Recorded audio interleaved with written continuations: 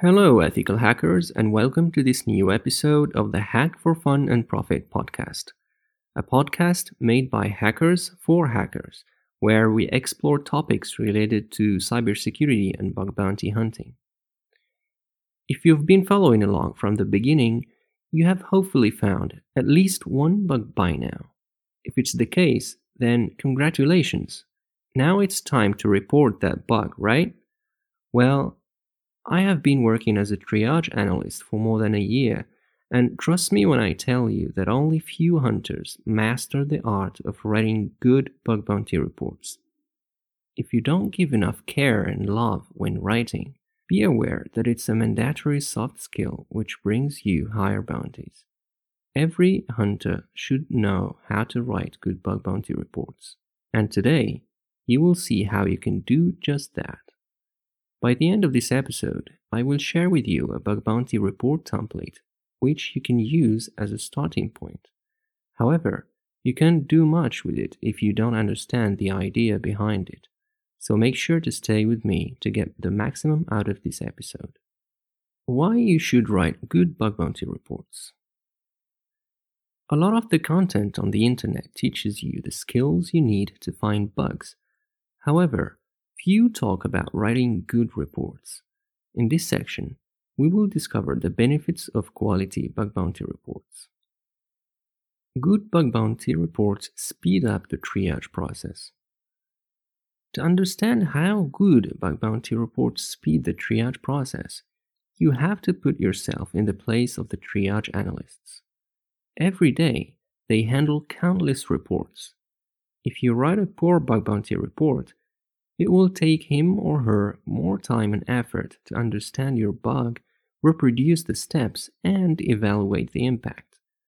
In contrast, if you communicate your bug in a structured way, which clearly explains the reproduction steps and the impact, the triage analyst will quickly assess your bug bounty report. Therefore, you get a positive response as quickly as possible without having to bounce comments back and forth, with all the frustration that comes with it. Good reports increase your rewards. Writing good bug bounty reports increases your rewards in 3 different ways. Firstly, it allows you to focus on finding new bugs because the team doesn't have to request any further information regarding the reports you already submitted.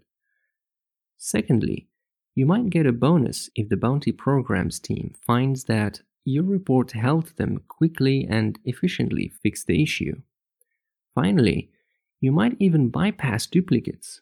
In fact, many programs state in their policy that the first reproducible report is the one to be rewarded. Good reports give more value to your hacking skills. When you master the skill of communicating your findings in a clear and structured way, you add great value to your bug bounty reports. This comes handy when you want to show off your skills. In fact, you can simply reference your publicly disclosed reports in your CV. That way, you are given a solid proof that you can not only find bugs, but also communicate them to developers in a manner which helps them quickly patch the vulnerabilities. Compared to other candidates, you will have much better chances of being hired. Alright, now that you understand why writing good bug bounty reports is crucial in your career, let's see how you can write one. Bug bounty report structure. I'm sure you have done writing assignments at one point or another during your education at school. You certainly learned how important it is to structure your ideas into several sections. Well, writing your bug bounty report is no different. Don't worry though, you will not have to write countless pages. Structuring your content is your first key when you want to write good bug bounty reports. To achieve that, ask yourself one simple question. Is my report easy to follow? Then, read your report and be honest with yourself. If you spot any areas where the recipient might struggle with, try to enhance it. If you have no idea where to start, stick around until I give you a template that will make your life easier. Besides, Make sure that your report is well formatted. Most of the major bug bounty platforms support Markdown, so make sure to learn how to use it. Trust me, your report will look ugly and unprofessional when it merges raw HTTP requests, code snippets, and your explanations without proper formatting. Respect the scope. One big mistake most new bug bounty hunters make is failing to read the program's policy, especially the part which details out-of-scope assets and known vulnerabilities. If you are one of them, pay close attention here. When you report a bug, the first thing the triage analysts do is verifying if it's in scope.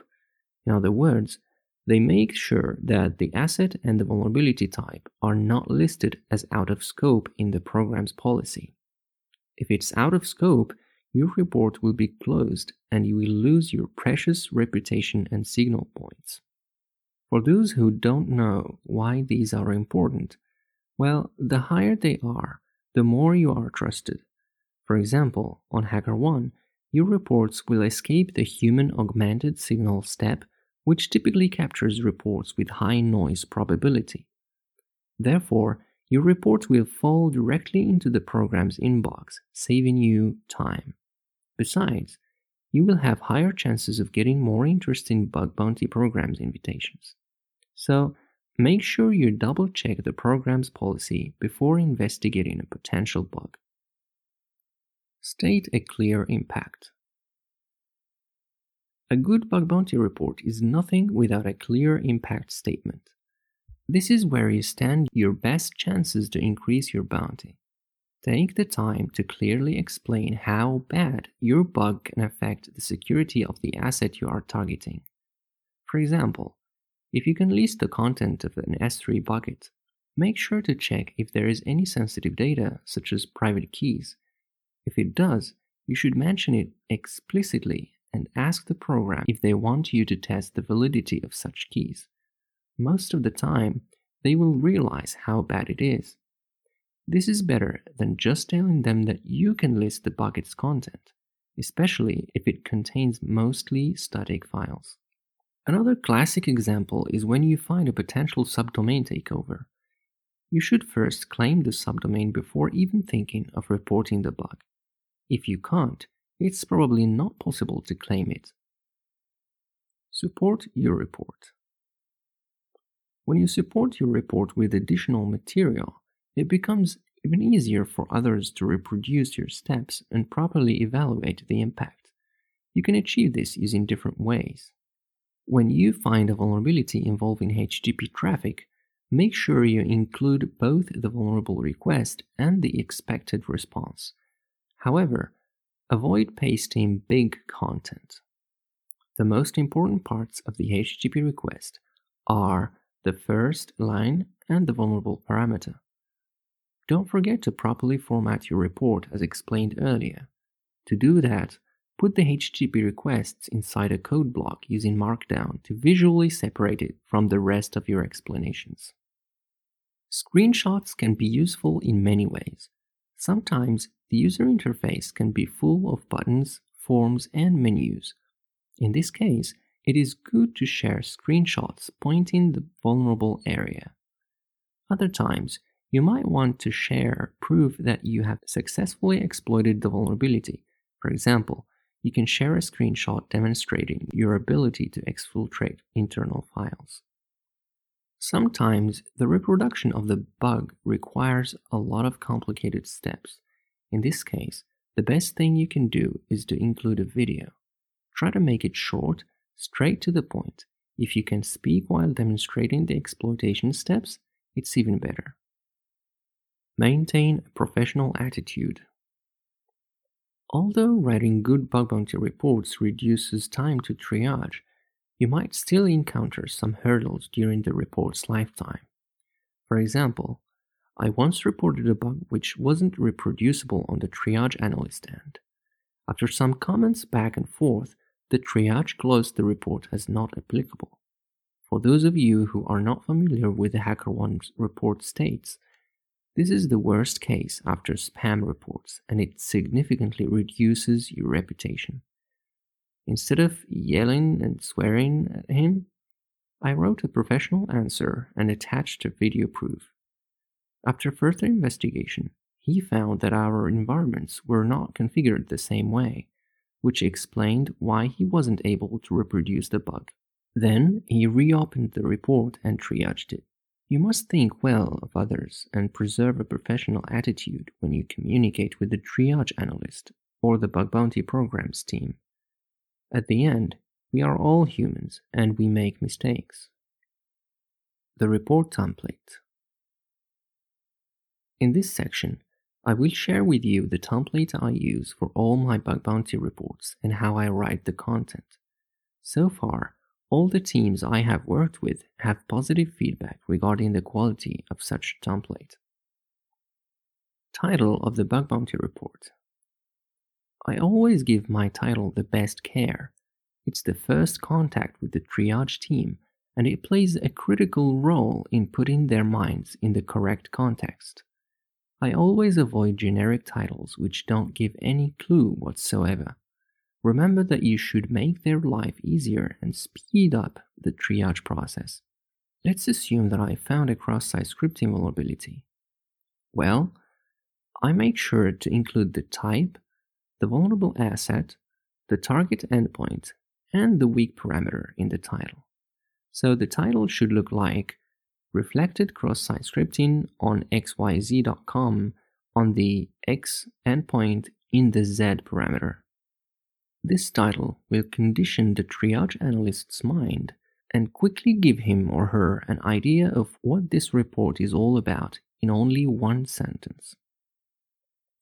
The summary section. This is where you write a short paragraph describing the vulnerable feature and how it is vulnerable. You have to do this because, on the one hand, the triage analyst is not necessarily familiar with the application. On the other hand, it is a great introduction to the reproduction steps which come next. Sometimes, the vulnerability can be complex enough to be summarized in one short paragraph. In this case, you can still preserve the summary section and add another section, which is the description. It explains more technical details about the vulnerability. The reason behind preserving both the summary and the description is that the triage analyst can quickly look at the summary, and if he or she would like to know more, the description part will serve the need. Steps to reproduce. In this section, you should pay close attention to the details. You have to make sure that you can reproduce the steps yourself based on what you've written. Always include HTTP requests as explained earlier to support your steps, and don't forget to verify that they are well formatted. The steps should give a clear and easy to follow walkthrough that anyone can reproduce. If you have used a script, make sure to include it as well. If you feel that a screenshot is needed, embed it using Markdown instead of just uploading it. It makes your reproduction steps pretty and easy to read. The impact. This is where you explain why your bug deserves the biggest bounty possible. Take your time to come up with the highest impact and communicate it well in this section. Mitigation. This is an optional section, but if you have a suggestion to fix the issue, you can add it in this section. For example, if you have already done your analysis and found exactly where the problem lies, it would be a plus to include the mitigation paragraph. Who knows, you might get a bonus if you save the team countless hours of debugging and root cause analysis. Writing good bug bounty reports is a rare skill. If you master it, you will notice that your experience in reporting your bugs is smoother than before. As you saw in this episode, it's no magic. You just have to put yourself in the shoes of the recipient and maintain a professional attitude. Besides, with the template I shared with you, you already have a solid structure to start with. I hope this episode was helpful to you. I encourage you to like and share it. If you're not subscribed yet, Join us to get updates whenever I publish new content. You'll find all the social links in the description. Make sure to stop by thehackerish.com and read computer hacking content. Until then, stay curious, keep learning, and go find some bugs.